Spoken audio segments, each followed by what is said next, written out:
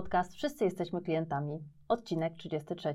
Cześć, nazywam się Katarzyna Kantor i w dzisiejszym odcinku moją gościnią będzie również Katarzyna, ale Rusin, z wykształcenia ekonomistka, analityk finansowy, a także rzeczoznawca majątkowy, właścicielka firmy konsultingowej Lextera. Czy nic nie pominęłam, Kasiu? Nic nie pominęłaś. Dziękuję Ci bardzo za przedstawienie i za zaproszenie. Ja się cieszę, że znalazłaś chwilę w to gorące popołudnie i zechciałaś porozmawiać i spotkać się face to face, bo jesteśmy znowu face to face w Dąbrowskim Inkubatorze i porozmawiać o tym, jak to jest z tymi klientami z każdej perspektywy.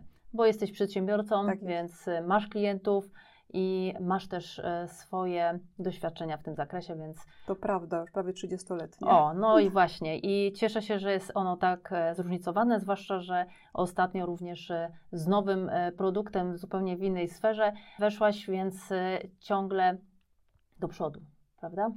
Ale do rzeczy, pierwsze pytanie, po prostu. No, Jakim jesteś kto stoi klientem? w miejscu, ten się nie rozwija, takie jest powiedzenie. No więc... właśnie, tak to jest. A jakim jesteś klientem? Myślę, że klientem się jest takim ogólnie, jakim się jest człowiekiem, jakie się ma cechy charakteru. Więc gdybym miała siebie określić, jakim jestem klientem, to myślę, że jestem klientem dość wymagającym. Ja zawsze przygotowuję się do rozmowy ze swoimi klientami. Jeśli to jest pierwsze spotkanie, to najczęściej to czytam o branży, w której działa klient, zapoznaję się z działalnością firmy i wydaje mi się, że wtedy rozumie się bardziej potrzeby klienta i też te rozmowy o konkretach już są łatwiejsze. Więc w sytuacji, kiedy to ja jestem klientem, to oczekuję od sprzedawcy tego samego, czyli wiedzy na temat produktu czy usługi, który sprzedaje. I powiem Ci, że trochę mnie irytuje, kiedy, a zdarza się tak niestety, wiem więcej na temat oferty sprzedawcy niż on sam. Innym ważnym takim elementem dla mnie jako klienta jest terminowość. To znaczy zależy mi na tym, żeby zamówienia albo zlecenia były realizowane terminowo. Dla przedsiębiorcy, którym jestem, czas to pieniądz, więc sama szanuję czas innych i oczekuję, że inni będą szanowali mój czas. I oczywiście naturalnym jest, że nie zawsze jest tak, że wszystko idzie po naszej myśli, ale wtedy dobrze jest znaleźć szybko jakieś rozwiązanie na dany problem. Więc podsumowując, oczywiście fajnie jest, jeśli w obsłudze jest miła atmosfera i uśmiech na twarzy, ale nie jest to dla mnie najważniejsze. Ja rozumiem, że każdy z nas ma inne usposobienie, swoje problemy, lepsze i gorsze dni, natomiast nie rozumiem, że można nie być przygotowanym do rozmowy z klientem, czyli po prostu nie być profesjonalnym. Czyli ten profesjonalizm jest tym kluczem dla Ciebie, jak Ty jesteś klientem? No tak, profesjonalizm, po prostu przygotowanie się do rozmowy i znajomość produktu czy usługi. Nie? I podam Ci przykład bardzo prosty, taki życiowy, który bardzo często może się nam zdarzać i mnie się zdarzył ostatnio, będąc w restauracji. Zamówiłam sałatkę grecką i zapytałam kelnera, jakie składniki są w tej sałatce, bo nie jem czosnku i zależało mi, żeby go tam nie było. Więc kelner, wzruszył ramionami, zrobił wielkie oczy, powiedział, że musi iść zapytać kucharza i zniknął na 15 minut i tak sobie czekałam przy tym pustym stoliku. Więc właśnie jest to, czego ja w obsłudze klienta nie lubię, nie akceptuję, czyli taka niekompetencja. A powiem Ci, że jest tego sporo. Ja też widzę, że jest tego trochę w takich małych sytuacjach, że jednak wiele osób obsługując klienta nie przykłada się do tego, bo po prostu jest klient, to wystarczy szybko i po sprawie, bez jakości. Tak, wydaje mi się właśnie, że to jest taki brak szacunku do drugiej osoby i to obojętnie w jakiej sytuacji by nie było, od najdrobniejszej do już takiej naprawdę poważnej. A może to chodzi o to, że żyjemy w czasach zabieganych. Nie? I po prostu ważniejsze jest to, żeby coś było szybko, instant, natychmiast, bez przygotowania. Nie musi być przygotowania, bo po prostu ważniejsze jest to, że ktoś ma dostać coś teraz, nieważne jakiej jakości. Tak mi się wydaje, że pewnie często tak to... jest, tylko ta osoba, która tak robi, ona z drugiej strony pewnie też jest obsługiwana i też oczekuje od tego, że ktoś ją dobrze obsłuży, tak? Więc To tak to jest. To trochę już wiemy, jakim jesteś klientem, natomiast obserwujesz tych swoich klientów, głównie przedsiębiorców i pewnie masz jakieś zdanie o tym, o czym powinien pamiętać przedsiębiorca, jeśli chodzi o klientów, według Ciebie. No tak, dla mnie najistotniejsze w biznesie są długoterminowe, długotrwałe relacje. I powiem Ci, że wczoraj miałam spotkanie z moim klientem i w trakcie tej rozmowy doszliśmy do wniosku, że znamy się 30 lat i od 30 lat jest moim klientem. Jest to dla mnie bardzo cenne, naprawdę bardzo cenne doświadczenie i to właśnie, że ci klienci wracają i to super różnica. pamiętają. Tak, to Patrząc prawda. na Ciebie nie wierzę, że masz klienta od 30 lat. Dziękuję Ci bardzo, jesteś bardzo miła. Więc moim zdaniem po prostu nie należy skupiać się na takich jednorazowych transakcjach, tylko warto budować trwałe relacje, bo to na przestrzeni czasu przynosi korzyści każdej ze stron. Ale chciałabym też powiedzieć o czymś takim bardzo ważnym. Wchodząc na stronę internetową mojej firmy, tu mała reklama www.lextera.pl, jest tam zakładka, która poświęcona jest dokładnie tym, czym się kieruje w biznesie. Już teraz w tej chwili to już jest rzadkość, że na stronach takie informacje są. I tam w punktach opisałam zasady, których staram się przestrzegać w pracy z klientami. Powiedzmy, tak. Jest tam też dekalog postępowania w biznesie i są załączone skany takich moich certyfikatów antykorupcyjnych. Myślę, że to powinien o tym każdy przedsiębiorca pamiętać, ale jest to w tej chwili rzadkością. Równocześnie będąc członkiem takiej globalnej organizacji, która skupia osoby zajmujące się rynkiem nieruchomości, jestem zobligowana nie tylko do stałego doskonalenia zawodowego, co jest tym profesjonalizmem, elementem tego profesjonalizmu, o którym mówiłam Czyli ciągły rozwój twojego pierwszego pytania, tak, ale jestem też zobligowana do respektowania kodeksu etycznego, co muszę potwierdzać co jakiś czas, zdając egzamin z etyki w biznesie. Więc wydaje mi się, że poza wszystkimi aspektami ta etyka jest bardzo ważnym elementem w relacjach z klientami. Ale ta etyka, bo w sumie fajnie, że o tym mówisz, bo nie wybrzmiało dotychczas we wcześniejszych odcinkach o tej etyce, czyli że przedsiębiorca powinien pamiętać o etyce, jeśli chodzi o kontakt z klientem. A o czymś jeszcze? Coś jeszcze ma wpływ na te długotrwałe relacje, na to budowanie? No tak, na pewno wiarygodność przedsiębiorcy, na pewno uczciwość w działaniu, na pewno szacunek dla klientów, ale teraz jak sobie tak myślę, to jest w dalszym ciągu etyka, o czym powiedziałam, więc na pewno jakość oferowanych produktów albo usług, ale na pewno tutaj konieczna jest równowaga pomiędzy ceną a tą jakością, też, żeby po prostu nie przesadzić. Tak, bo cena czyni cuda, jak mawiają, natomiast tak naprawdę to nie chodzi o to, tylko chodzi właśnie o tą równowagę, ten balans, prawda? To prawda. Bo to jest trudne, żeby znaleźć do uchwycenia, coś. Tak. Znaleźć coś i żeby samemu jako przedsiębiorca też się wycenić. Szacunek dla swojej pracy też powinien każdy znać, prawda? Czy wiedzieć jak... Bo potem wychodzi w relacjach, że ktoś nie chce takiego klienta, bo ten klient ma problem z płaceniem pewnych zobowiązań, a od początku może trzeba było to ustalić, o jakiej jakości, o jakim zakresie mówimy. Tak, prawda? mnie się zdarzało odmówić klientowi, który nie chciał zapłacić. Oczywiście są jakieś widełki negocjacyjne, natomiast zdarzało mi się odmówić klientowi, bo uważałam, że praca, którą mam dla niego wykonać, znaczy to, co on byłby w stanie zapłacić, nie jest adekwatne do pracy, którą miałam wykonać. Także zdarzają mi się takie rzeczy. Na pewno dostępność dla klienta jest ważna. Na pewno terminowość, o której wcześniej też mówiłam już. No i myślę, że dobra komunikacja, że bez dobrej komunikacji nie ma żadnych związków, również tych związków biznesowych. Także właśnie. Myślę, że to są takie rzeczy, które jeszcze bym dodała do tej etyki. A od drugiej strony, to o czym powinien pamiętać klient w relacji z przedsiębiorcą? To jest bardzo dobre pytanie, jak mówią Amerykanie. Więc tak, ja wysłuchałam wszystkich Twoich podcastów i one są generalnie bardzo, bardzo pozytywne, więc mam nadzieję, że tutaj nie odstraszę Twoich słuchaczy, wlewając łyżkę dziegciu do tej beczki miodu, ale zauważyłam, że w Polsce wciąż pokutuje takie powiedzenie czy stwierdzenie klient nasz pan, a ja dodałabym do tego jeszcze wykonawca nasz sługa. I ja uważam, że to stwierdzenie powinno być traktowane w ten sposób, że klient jest najważniejszą osobą w relacji biznesowej. Niestety u nas ma ono negatywne konotacje i takie zachowanie, o którym mówię, dotyczy głównie klientów, którymi są bardzo duże firmy, w szczególności firmy z udziałem Skarbu Państwa, instytucje państwowe albo urzędy. I mnie niespecjalnie dotyczy ta relacja, ponieważ jestem rzeczywiście mikroprzedsiębiorcą i rzadko świadczę usługi dla tego rodzaju spółek bardzo dużych, więc teraz tu występuję niejako w imieniu moich braci większych, którzy podejmują próby współpracy z tego rodzaju klientami.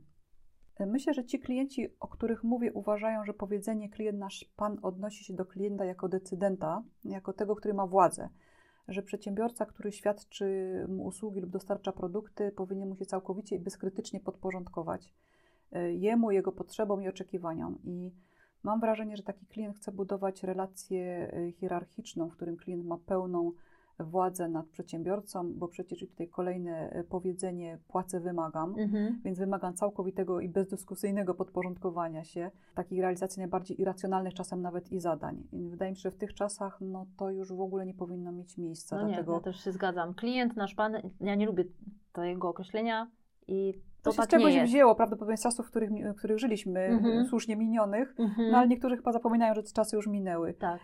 Jakiś czas temu, byłam na stronie dużego przedsiębiorcy z branży energetycznej i zwykle tam są opinie klientów, nie? I w takiej skali 1 do 5 ten przedsiębiorca miał 1,3.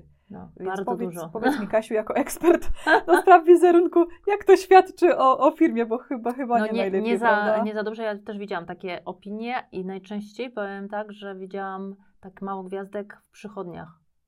Przychodnie miały też zaobserwowałam. A tamten klient, nasz pan, to tutaj będzie w drugą stronę, tak?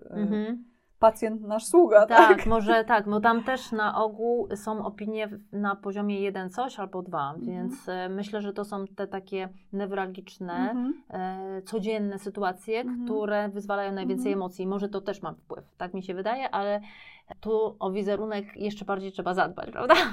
I klient czy pacjent, to nie jest nasz pan, ale to też musi być wyważone wszystko, prawda? To tak jest. Te trudne relacje?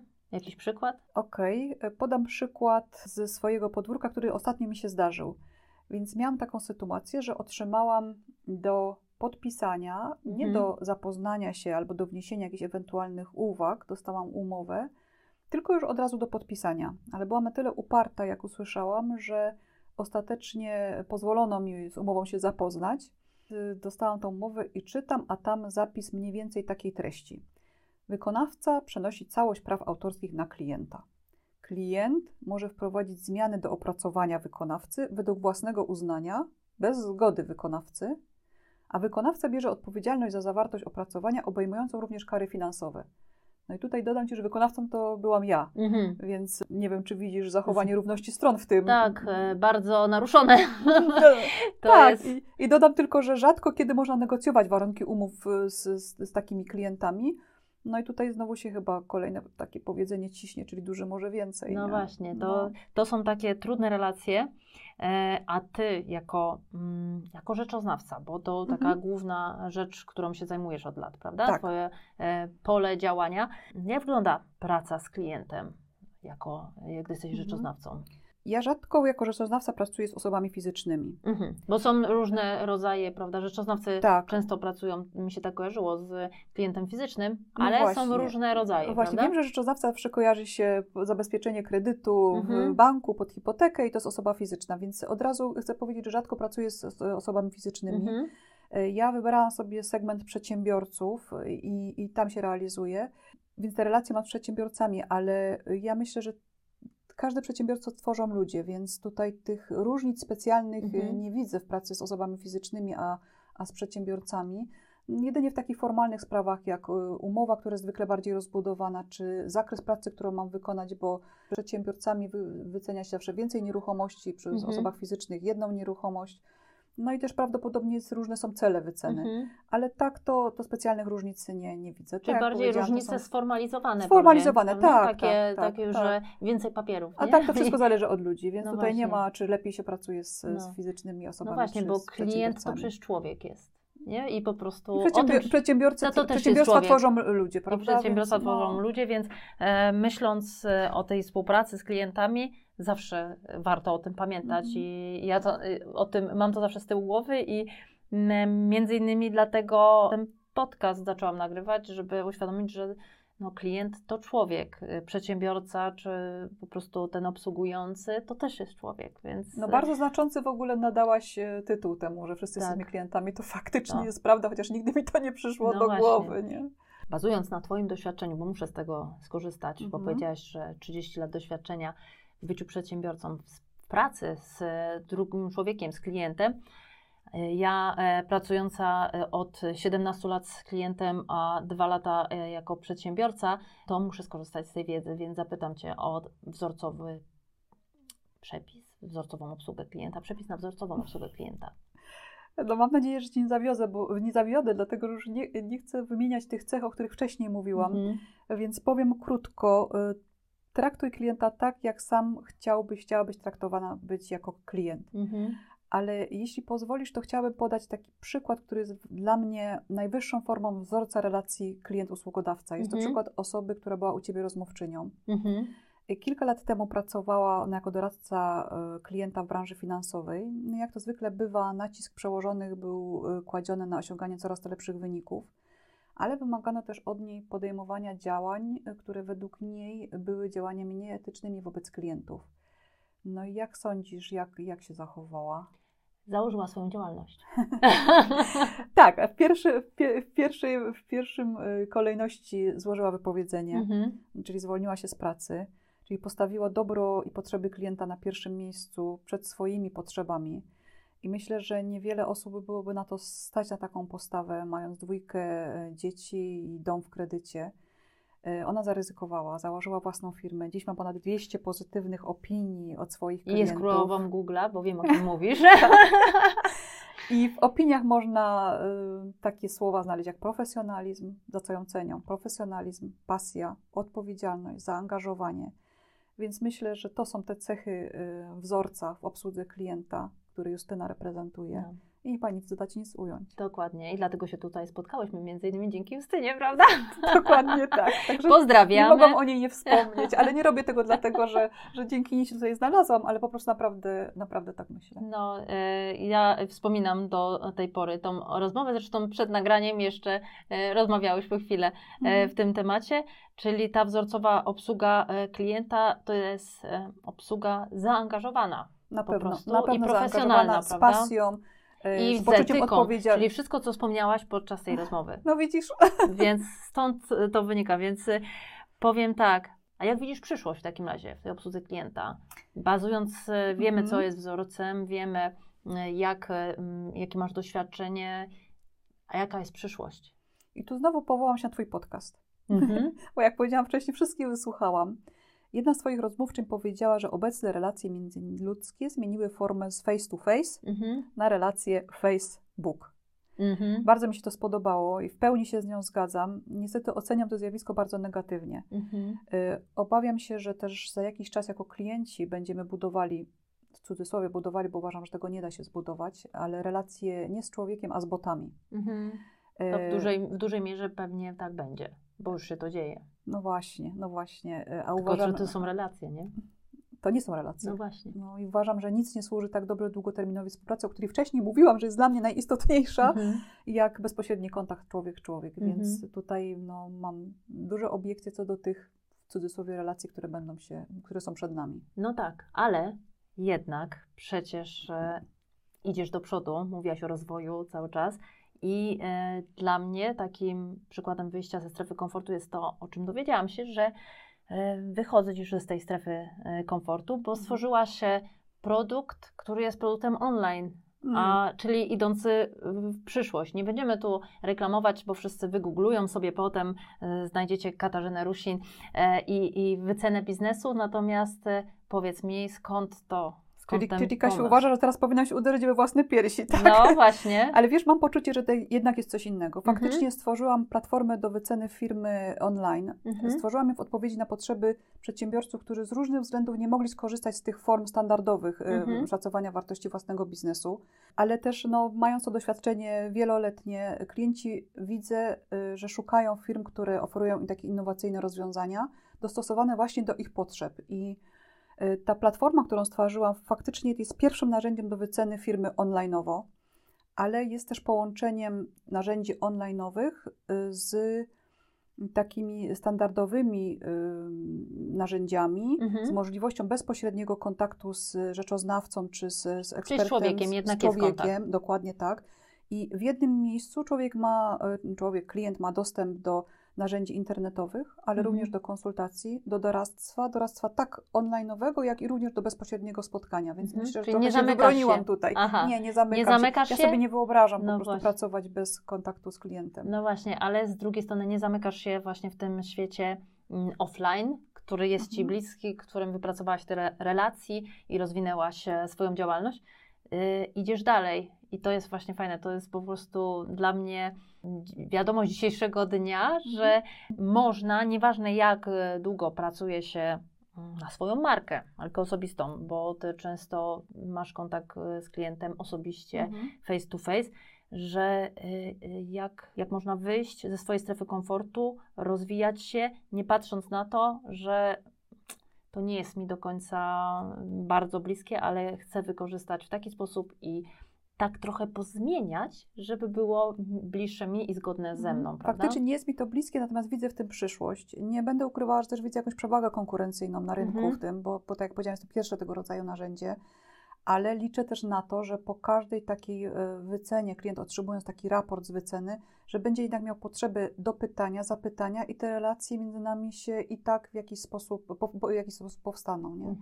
Ja uważam, że relacje online można zbudować, ale nie zawsze i zależy, ile się włoży w to serca, dlatego że nie jest tak, że te relacje buduje się łatwo, bo relacje na face to face też się buduje z jakimś tam trudem, natomiast online trzeba więcej z siebie dać. Tak, wiem to, dlatego że na przestrzeni ostatnich 2 lat też udało mi się zbudować pewne relacje online. Gdy nie widziałam danej osoby, 1,5 roku trwała nasza znajomość, nie widziałam i dopiero ją spotkałam na żywo po 1,5 roku. Udało się i to było Czyli fajne. 1,5 roku online'owo. Ciekawe, jak długo by to trwało, gdybyście od razu się spotkali. Tak, nie? ciekawe. Wiesz, ja sobie tak nie wyobrażam. Właśnie teraz nawet tu patrząc na Ciebie, byłoby mi dużo trudniej prowadzić tą rozmowę online'owo.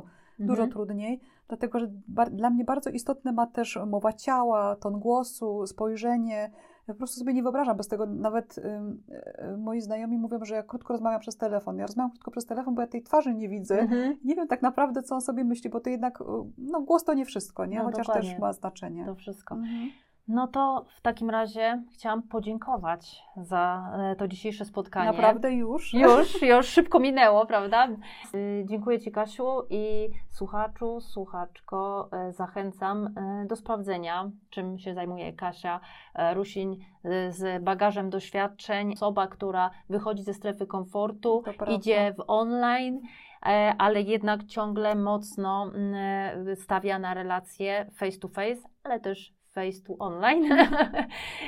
Coś, Kasiu, chciałaś dodać jeszcze na koniec? Wszystkim bardzo Ci dziękuję za taką miłą prezentację, ale jeśli mogłabym pozdrowić kilka osób, oczywiście. Tak jest to możliwe u Jak Ciebie? to lista nie jest bardzo długo?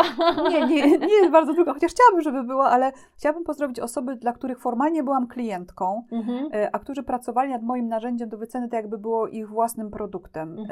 Stworzyliśmy zespół osób, które pracowały z różnych miejsc w Polsce, osób, które wcześniej nigdy ze sobą nie pracowały, bo nawet w ogóle nie znaliśmy się. Więc w tym miejscu chciałabym pozdrowić pana doktora Macieja Goneta, Piotra Wichera i Mateusza Popielarza z firmy Nylon Coffee, Wojtka Radzikowskiego i Adama Kościuczyka. Ale w tym miejscu też nie może zabraknąć pozdrowień dla mecenasa Rafała Kolano, dla którego wprawdzie nie jestem klientką, ale na niego, tak jak zresztą na moich najbliższych, których również bardzo serdecznie pozdrawiam, zawsze mogę liczyć. Cieszę się, pierwszy raz. Nie zabrałam za dużo czasu z tymi pozdrowieniami? Absolutnie nie. Powiem tak, jest mi miło, bo tym bardziej czuję się jak dziennikarka, co było moim marzeniem kiedyś, że to jest jakby audycja, ale nie, to był podcast, odcinek już 33. Słuchaczu, słuchaczko, zapraszam do następnej i zapraszam do poznania Katarzyny Rusin online, a może i face to face. Bardzo Ci dziękuję, Kasiu, za spotkanie, za rozmowę. Dziękuję. Do usłyszenia. Do usłyszenia.